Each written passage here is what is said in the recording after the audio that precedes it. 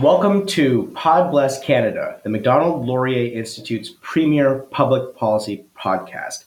I'm Shuvaloy Majumdar, Munk Senior Fellow for Foreign Policy here at the Macdonald Laurier Institute in Ottawa. It's not as cold as it's been for the last few months, but I'm so excited to be joined by my dear and wonderful friend. He's in from New Delhi, Dhruva Jaishankar, Fellow for Foreign Policy from Brookings India, one of the country's foremost minds on what is happening to Indians, to India, what the significance of India's politics are for the region. He's one of the most prolific writers. If you can follow him on Twitter, I highly recommend you do that. Email him, get on his mailing list. This guy's one of the most prolific writers I've ever encountered, and I'm so happy to welcome you here to Ottawa. How are you? Great, thanks. It's my first time in Ottawa. Are you freezing yet? No, it's not too bad. It's, This region is not unknown to you. You've been in Yes. Boston, you've been in DC. I went to college in Minnesota, so it's actually quite familiar to Minnesota. me. Some people say Minnesota is kind of Canadian. I don't know if I agree with that entirely.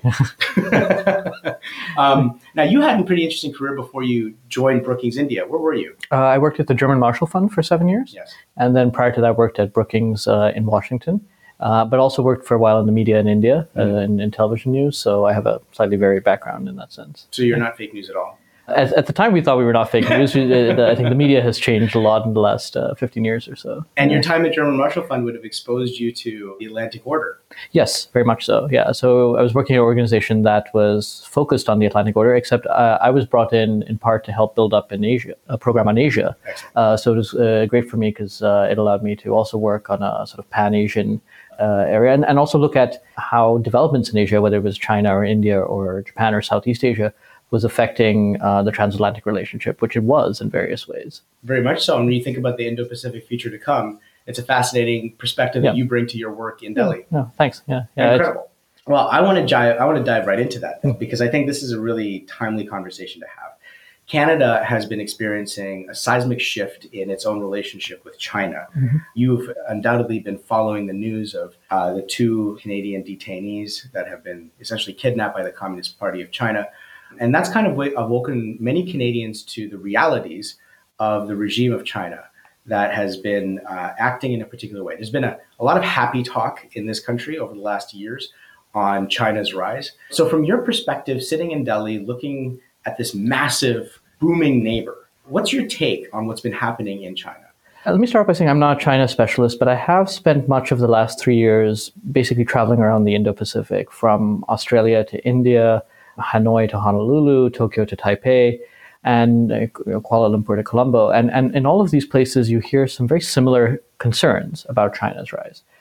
I think we should start off by thinking that acknowledging that China's rise, economically at least, has been beneficial to the region as a whole. It's been the primary driver of growth. For many of these economies, they have major exports to China, particularly resource exports. The likes of Japan and South Korea and Malaysia and Taiwan are all integrated into supply chains with China. But I think there are four broad areas where they're just serious concerns, and those concerns have only become more pronounced in the last few years under Xi Jinping. The first is basically the opacity of decision-making in communist single-party regime that you have in China. And this would not have made much of a difference when China was more inward-looking and isolated, as it was for many years, for many decades in the middle of the 20th century. But today, as China makes decisions that have global ramifications, that is obviously a great source of concern. It's not as if the United States always makes decisions that the rest of the world is happy with, but there is, we know which official is making those decisions. We know, in many cases, how to lobby Congress to blunt some of the excesses if need be. And I think this is in stark contrast to China, where sometimes these decisions happen. You have no way of reconciling it, sometimes except at the leadership level, and sometimes even not even then. So I think that's like the first area of concern.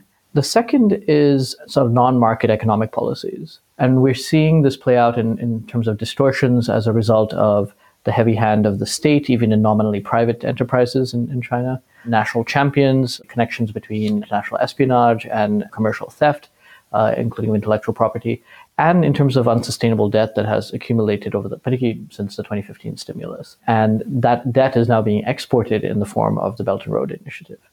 So I think that sort of second sort of non-market economic principles is also coming to haunt China.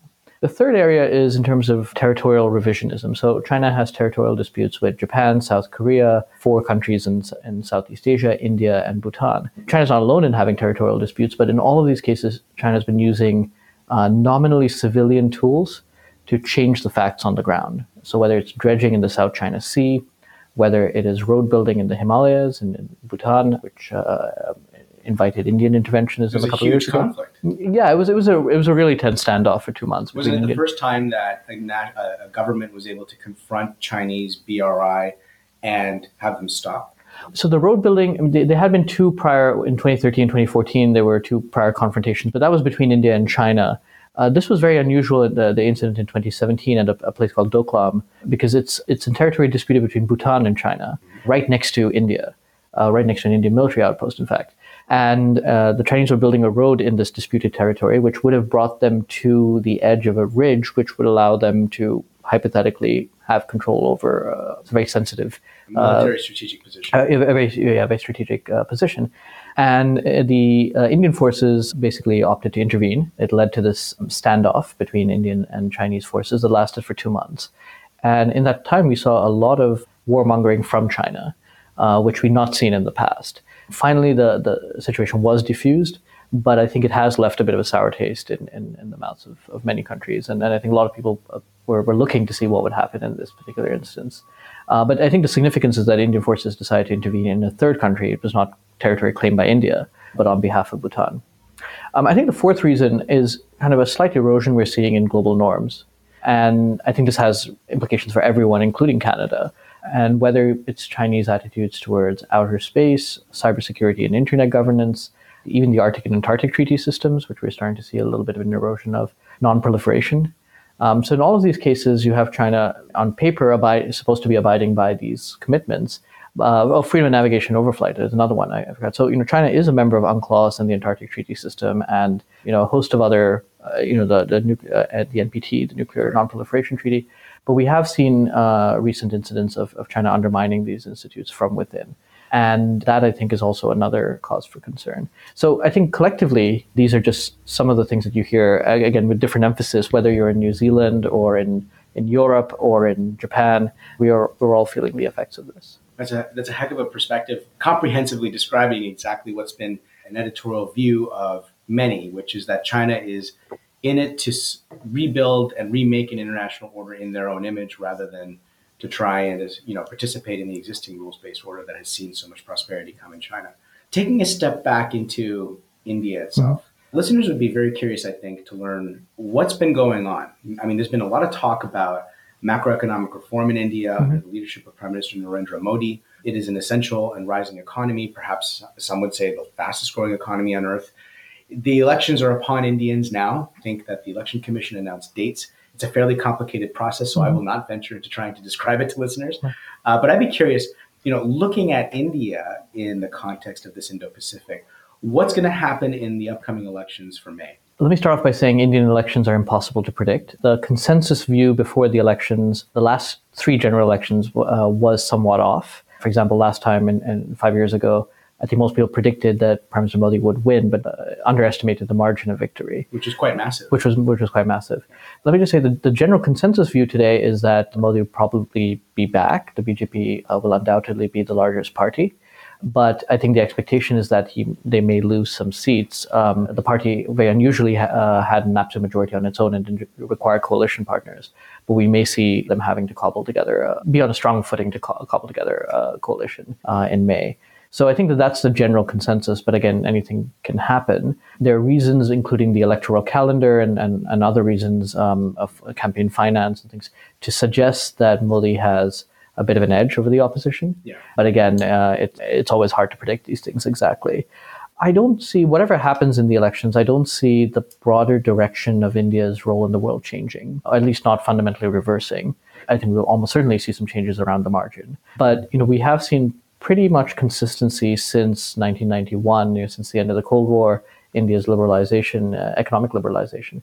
We have seen a gradual consistency in India's outreach to the United States and the West, including Canada, including Europe and countries like that. A greater focus on economic diplomacy and development. kind of greater sensitivity to a balance of power in the region, continued problems with Pakistan, which I'm happy to get into, but also India seeking a better representation at the global high table, including on many of the issues I described earlier. Right. Well, you mentioned India's economic liberalization. I think India has made some very significant gains on that in the last years, particularly in the formalization of its informal economy, looking at bankruptcy issues. However, 50% of Indian labor is farm-based labor. It is on the precipice of going through a massive change, but that was Canada over 120 years ago. Now, less than 5% of Canadian labor works in the farms. There's a state structure support to Indian agriculture that I think is a bit of a third rail when you think about it in the context of politics, as well as India's energy needs, which are vast to fuel an economy of 1.3 billion people growing the pace that it has. Do you think that these issues of agricultural reform or India's energy security are going to be part of the debate as Indian voters go to the polls in May? I'm not sure. I mean, people will vote on a whole bunch of things, and it'll depend in part on region to region. But I think there's a positive and negative way of looking at India's growth story. So on the positive end of the ledger, I think we are in a period of very sustained. A bad year is 5% growth. If only we could have a bad year. Yeah, right. A good year is 8% growth, right? So that's the kind of rough window we're operating in. Obviously, India could do better in many respects. But the last few years we've seen the high 6%, low 7% range, which is not bad. By the end of this year, India will be the fifth largest economy. It'll surpass France and the UK. It's already. I have to say, every time an Indian scholar talks about surpassing the UK, there's a sense of pride. There's a little bit of a sense of pride. Yes, Yeah, okay. I mean, this will not have happened for 150 years, actually. India is already the third largest energy market after the US and China. It will soon be the third largest automobile market. So, I mean, you take it almost any measure, and it'll generally be on a lot of economic issues and market issues. It'll really be the third largest economy after the US and China. So I think that's a reality that India is now trying to deal with, and it means a kind of different type of relationship with the rest of the world. Now, on the negative side of the ledger, the Indian government put out a document called the Economic Survey. They do it every year, but last year's was particularly good, and they identified 4 big problems facing India. One is lack of agricultural reform. So you still have hundreds of millions of farmers who are each own very small land holdings. Now, on the plus side, they actually own their own land. They're very autonomous, but at the same time, they're not really competitive in a global marketplace.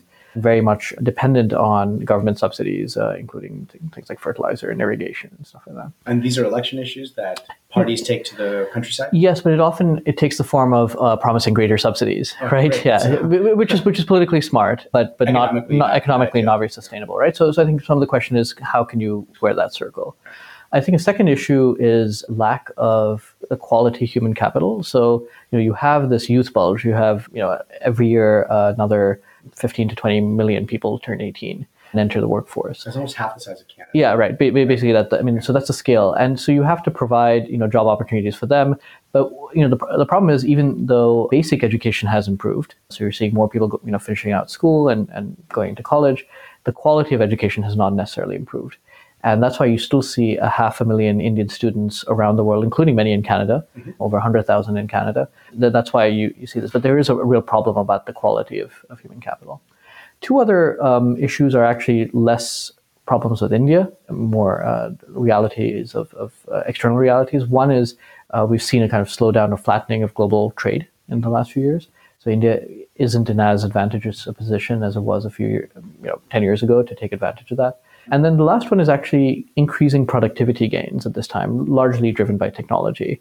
So we may see this phenomenon in India, which many people are worried about, of growth taking place, investment coming in, but that not really actually leading to jobs. And that will be a really sensitive political issue. It could have second-order consequences for law and order and things like that. So these, I think, are known to the Indian government as being major concerns, but are very difficult to address because of politics in many cases. Indeed. In fact, India's economy, if what you're saying is right, that technology will pose a great opportunity for almost a leapfrogging of India in this 4th industrial revolution.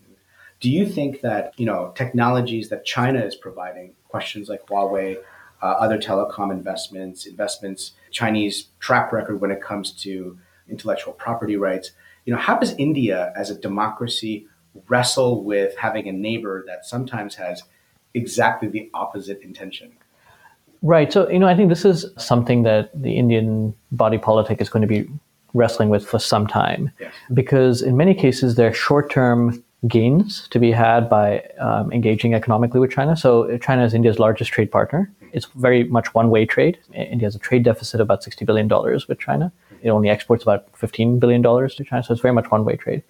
But in many cases, China can provide goods at a price point that make them very competitive in the Indian market that firms from other countries, whether it's Japan or Europe or North America, just cannot do that. So there's often these short-term economic benefits to continuing engagement with China. I mean, just to take one example, I think the top three largest smartphone providers by units sold in India today are Chinese. So they've totally crowded out the Apples and to a lesser degree the Samsungs of this world. So, there's always that imperative. At the same time, India was ahead of the curve in terms of highlighting some of the security concerns related to Chinese companies. And so in 2009-10, there were already concerns being articulated about Huawei and the lack of transparency in its own governance structure. That's a decade ago. So India was actually in some ways calling attention to this before it was popular, but also then decided to let Huawei into the Indian market under some very strict conditions. So I think these choices will have to be faced, and there'll be contending pressures from the private sector, from the security establishment, to address these concerns in different ways. We're struggling with that in Canada as well. For our Canadian listeners, would you have some guidance as to how to think about Huawei or Chinese tech? Look, I don't know if there are any easy answers to this, which is why I think we're all confronting the same issue. Mm-hmm. I think stressing just overall, the reason I highlighted those common concerns about China is stressing that, working with China is not necessarily a bad thing, as long as China can be made to conform to certain accepted rules and norms. And I think there are two different ways of looking at it. One is actually, legal issues, right? So whether it's stealing of IP or other concerns. But there's also an element of reciprocity. And what we've seen sometimes is China doing things that are perfectly legal in a democratic society in the US or Australia, where I was just there a few days ago. A lot of what they were doing in terms of what's been called political interference was actually totally legal under Australian law at the time. But there's a lack of reciprocity. Australia can't do the same thing in China. Right. So I think we need to distinguish between these two kinds of ways of holding China to account. One is respecting the laws of wherever they operate. And the second is highlighting lack of reciprocity in many cases. Just to give you one example in terms of how this is playing out geopolitically, India has boycotted the Belt and Road Initiative on the grounds that financing is not sustainable, that the bidding processes for contracts is not transparent, that it doesn't respect local environmental laws, it doesn't improve the quality of local labor. And so India has highlighted these concerns for some time. Would you suggest it's essentially weaponized commerce? I think there are concerns. That's a very strong way of putting it, but I think there are those concerns are certainly there. At the same time, though, India has worked with China at the AIIB, the Asian Infrastructure Investment Bank, where India is the second largest shareholder, and I think believes that is a forum that China can be held to account. It has a board, it has voting shares. There various countries have voting shares, and so it draws a distinction between these two kinds of economic engagement. And I think that different countries will have their own thresholds, but I see that as a perfectly fair way of engaging with China. As long as China can be held to account, I think there's no problem with it. But if it can be made to respect that reciprocity in many cases and ascribe to local norms and laws. Yeah, the Institute here, Dr. Brian Lee Crowley, our managing director, has called an adequate approach to China should be engagement, not submission, which I think is a really nice way to phrase it. Yeah. Okay, so moving from what you've described in China to what's been happening in India, perhaps I could put it in the context of an elephant parade at the door of the dragon. When we look at recent news coming from the subcontinent, Canadians have adequately been very concerned about this contest between India and Pakistan that just does not seem to go away. Sadly, much of the rubric in the academy, the elite, the media, the bureaucracy tends to be frozen in Canada about India, just considering it in the context of Pakistan, not in the context of China. So I'm very grateful for your conversation this far. But the context in the conflict with Pakistan has continued. It started with an attack on an Indian convoy in Kashmir. Why don't you set the table a little bit for our listeners and describe to them what's been happening, and should they be concerned about this escalating out of control? Sure.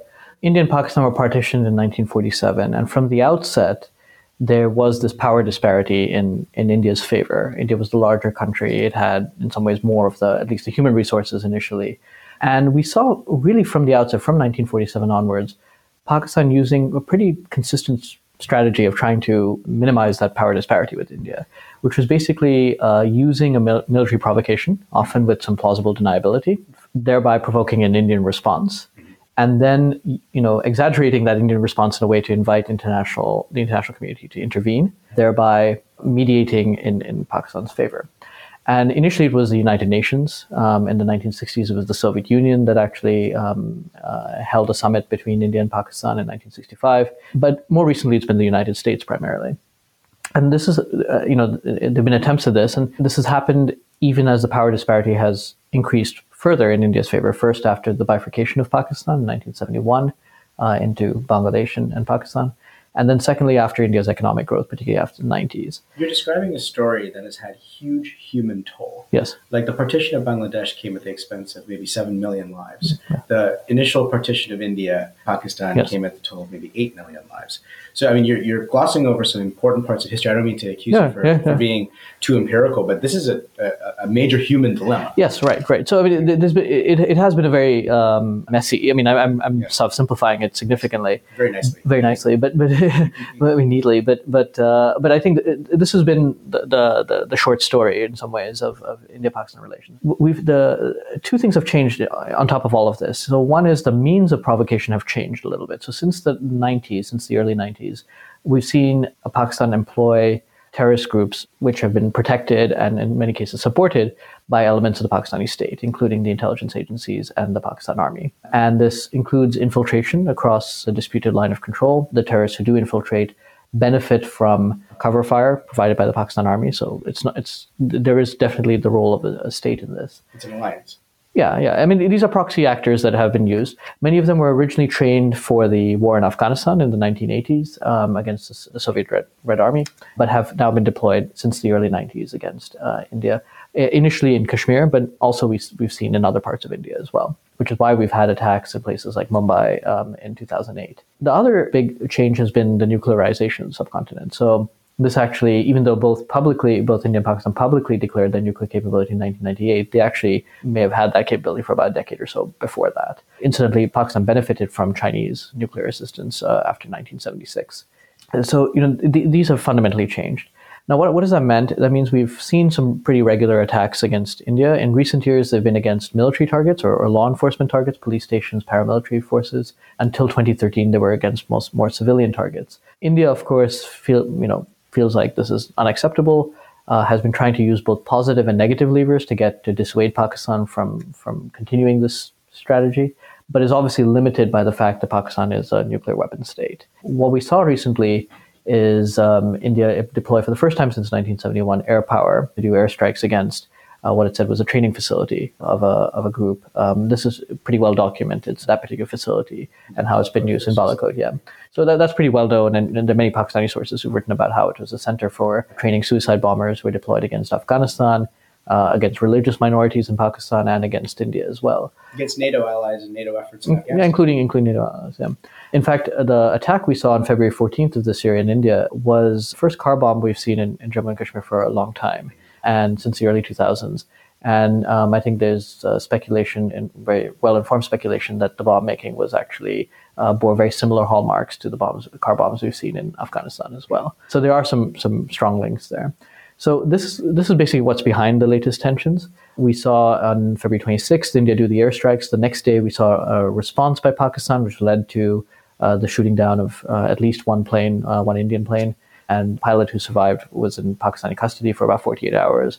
Raided out by the Pakistani military against Geneva Conventions. Yeah, but ultimately was released under great international pressure. And so I know it has been portrayed sometimes as an act of altruism or goodwill, but I think it's quite clear that there was a great amount of pressure applied on Pakistan. I think the dust is still settling on this. We're not fully out of the woods, although since the release of the pilot, we have seen a bit of a calming of tensions, the return of ambassadors the high commissioners to the two countries, for example. So I don't think we're fully out of the woods yet. But I think there are different ways of looking at it. I think what India has shown is that it's willing to push the envelope a little bit in terms of retaliation. It attacked a site in Pakistan proper, not in a disputed territory, which is a change. It used air power for the first time. It also got much more support from the international community than it has in the past. So I think many, including the US and others, have been quite still continuingly critical of Pakistan's support for terrorism. Yeah. Well, Pakistan has essentially become, would you agree, a client state of China economically? Obviously it's moving in that direction. I'm not sure it's there yet. The Chinese didn't seem to have that big of a problem with the Indian airstrikes in Balakot. China took a much more neutral stance, which under the circumstances was seen as tilting again in favor of Pakistan. Unlike, for example, the US or the French or the Australians and others who, while calling for a calming of tensions, kept on repeating the fact that Pakistan needs to clean up its act. Sadly, Canada did not follow court in that. I think Canada was observing developments as well. We're not fully out of the woods at this point of time. And there will be, for example, measures taken at the UN, including the UN Security Council, which I know Canada is hoping to get back onto, at the Financial Action Task Force, at other counterterrorism conventions as well. So I think the role of the international community in not just diffusing the present tensions, but also trying to address this longer term issue, which has negative implications not just for India, but the international community at large. Countering violent extremism is one of the key areas of potential cooperation between Canada and India. Whether it is the violent extremism of radicalized terrorist organizations that are operating inside India, challenging the security and safety of Indians, and coming at real cost to Indian military and law enforcement officials, as you've described in a wonderful portrait here. There's also the question of radicalization that's happened outside of India. In Canada, we've had a large Punjabi Sikh constituency that had come during the very difficult times of the early 80s, where pogroms had been happening. And for the last 20 years, by and large, that community here, animated by a very real and visceral pain that they felt as a result of the riots and the violence in Punjab and elsewhere, have been kind of outside of that process of reconciliation, which has been happening inside India over the last 20, 30 years. I'd be curious, as Canadians and Canadian policymakers are looking to advance our shared security interests with India, whether it's countering violent extremism of the export terror variety of the state terror as statecraft variety that Pakistan has been purveying, or collaborating on issues like the Khalistan issue. What would your guidance be for how that coordination, the collaboration, the cooperation between India and Canada can be? It's a complicated question. Obviously, there's a complicated history there. I think it surprises people, particularly diaspora communities, about what changes have occurred in their homeland. Just to give a very different example, a lot of, say, Taiwanese and other Chinese who fled communist China, when they returned in the 80s and 90s, they were quite surprised at the changes that occurred, particularly economically there. So I think, one of the things that to underscore is that there is a very painful history in India to Sikh separatism, but that there has been a broad-based reconciliation. And that's one of the things that, every major party in India, every major political party is on the same page about, which is they don't want to see a return to an old era of violence, and they want to move forward from that. Now, obviously, a diaspora community hasn't been part of that process. So I think some bridging, I don't know if there's an easy way to do this, but sort of trying to bridge that understanding that, while there is this difficult history in the past, that most people, at least in India, want to look into the future and don't want to go back to that. And again, this is something that has very broad-based support, political support in India. So I think that it's underscoring that and more engagement with the diaspora may be a way of doing that, but it's not going to be easy. It's an interesting time that we're in, Dhruva, because we've got on one side the identity brokerage politics, the identities of whether they be radical Sikh separatism, whether they be radical political Islam, competing against the pro-ideas agenda of global trade and a rules-based international system. India has such a rich matrix of identities that it balances in a very vibrant democracy, sometimes imperfectly, but I don't mean to lecture. Mm-hmm. I'm just curious, from an Indian's perspective, in this realm of ideas and identity, do you think that Indian foreign policy in the road ahead will be more informed by the basis of a set of shared values, or will it continue to be strictly on the basis of specific interests?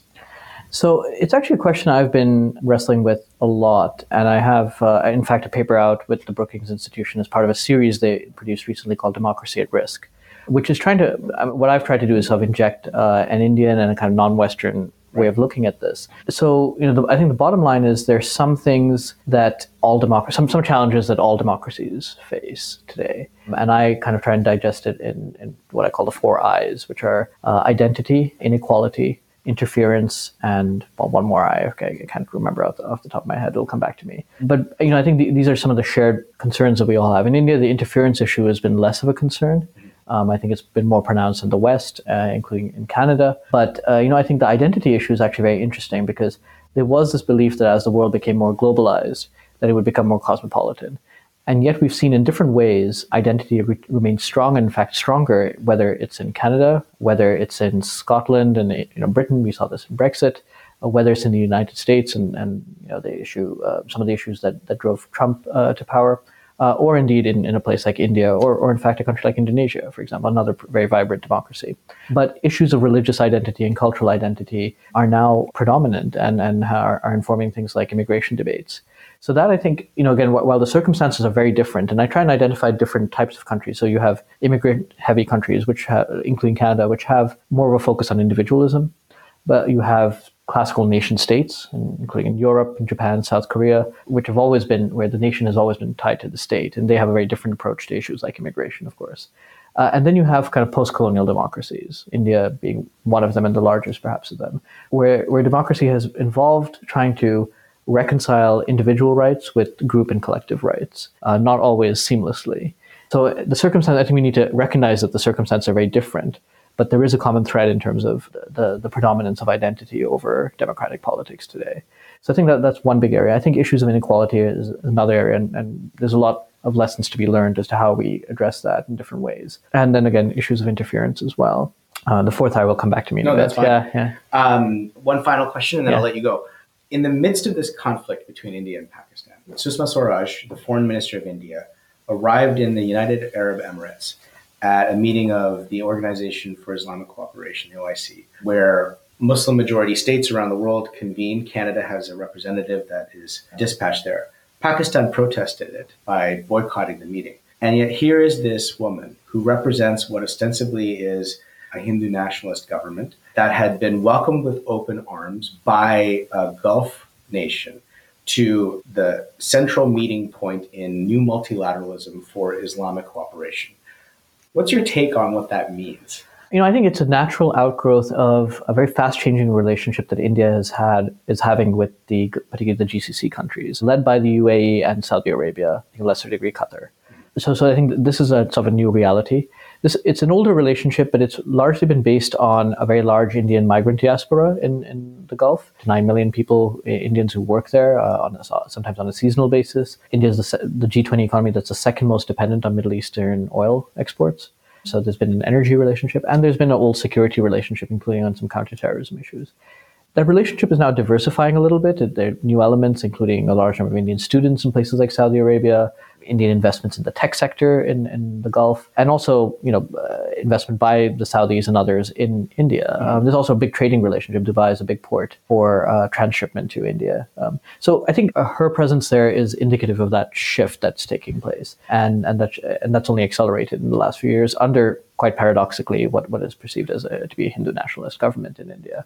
So again, I think that's the culmination of that. It does put pay to a few kind of myths. At the same time, Pakistan foreign minister was saying that there needs to be greater dialogue with India, and yet he boycotts the first opportunity there is to have such a dialogue with India. So I think that's indicative of the sort of change that is taking place in attitudes towards India and Pakistan, that something like that could happen at this point of time. What I love about this definition of the Indo-Pacific is that it includes the Indian Ocean, which I think you might correct me, during the British Raj, the British administration of the Middle East had flown from Mumbai. Yes, right. Yeah. Which is a fascinating delegation. Yeah. They couldn't iPhone and iMessage each other back in that day, right. how they organized their global empire. Yes. Yeah, and it's interesting, how much places like Aden and Singapore, as far-flung as that, were actually governed from India by the British. So in many ways, the Indo-Pacific is a very natural geography. You had these old trading links from Baghdad to Nagasaki, pre-colonialism, pre-European colonialism. And then during the colonial period, you also had similar links. So, Indian forces were deployed by the British against China in Beijing and to put down the Boxer Rebellion. So you have these old links. Recognition of Tibet. But now we're seeing, in some ways, a return to, in some ways we may look at the Asia-Pacific era, which was basically from the early 60s to the mid-90s, to the Asian financial crisis, as a bit of an aberration. where you had these sort of artificial subregions in what we now think of as the Indo-Pacific. So in some ways, we're seeing a reversion to a reality that existed before. Dhruva Jaishankar, a tour de force of the world from an Indian perspective. I'm going to have some fun. Dhruva Jaishankar, Shuvaloy Majumdar. Yeah. I challenge any of our listeners to try and say that 3 times as quickly as they can. Dhruva, I can't thank you enough for being here with us today. I have a hope that the Macdonald-Laurier Institute will be able to collaborate with you in the road ahead. Why don't I invite you now to come back after Indian elections so that we can have a discussion about what the outcome of that will be in May for how the world needs to look at the Indo-Pacific. Thank you for being in Ottawa. Thanks.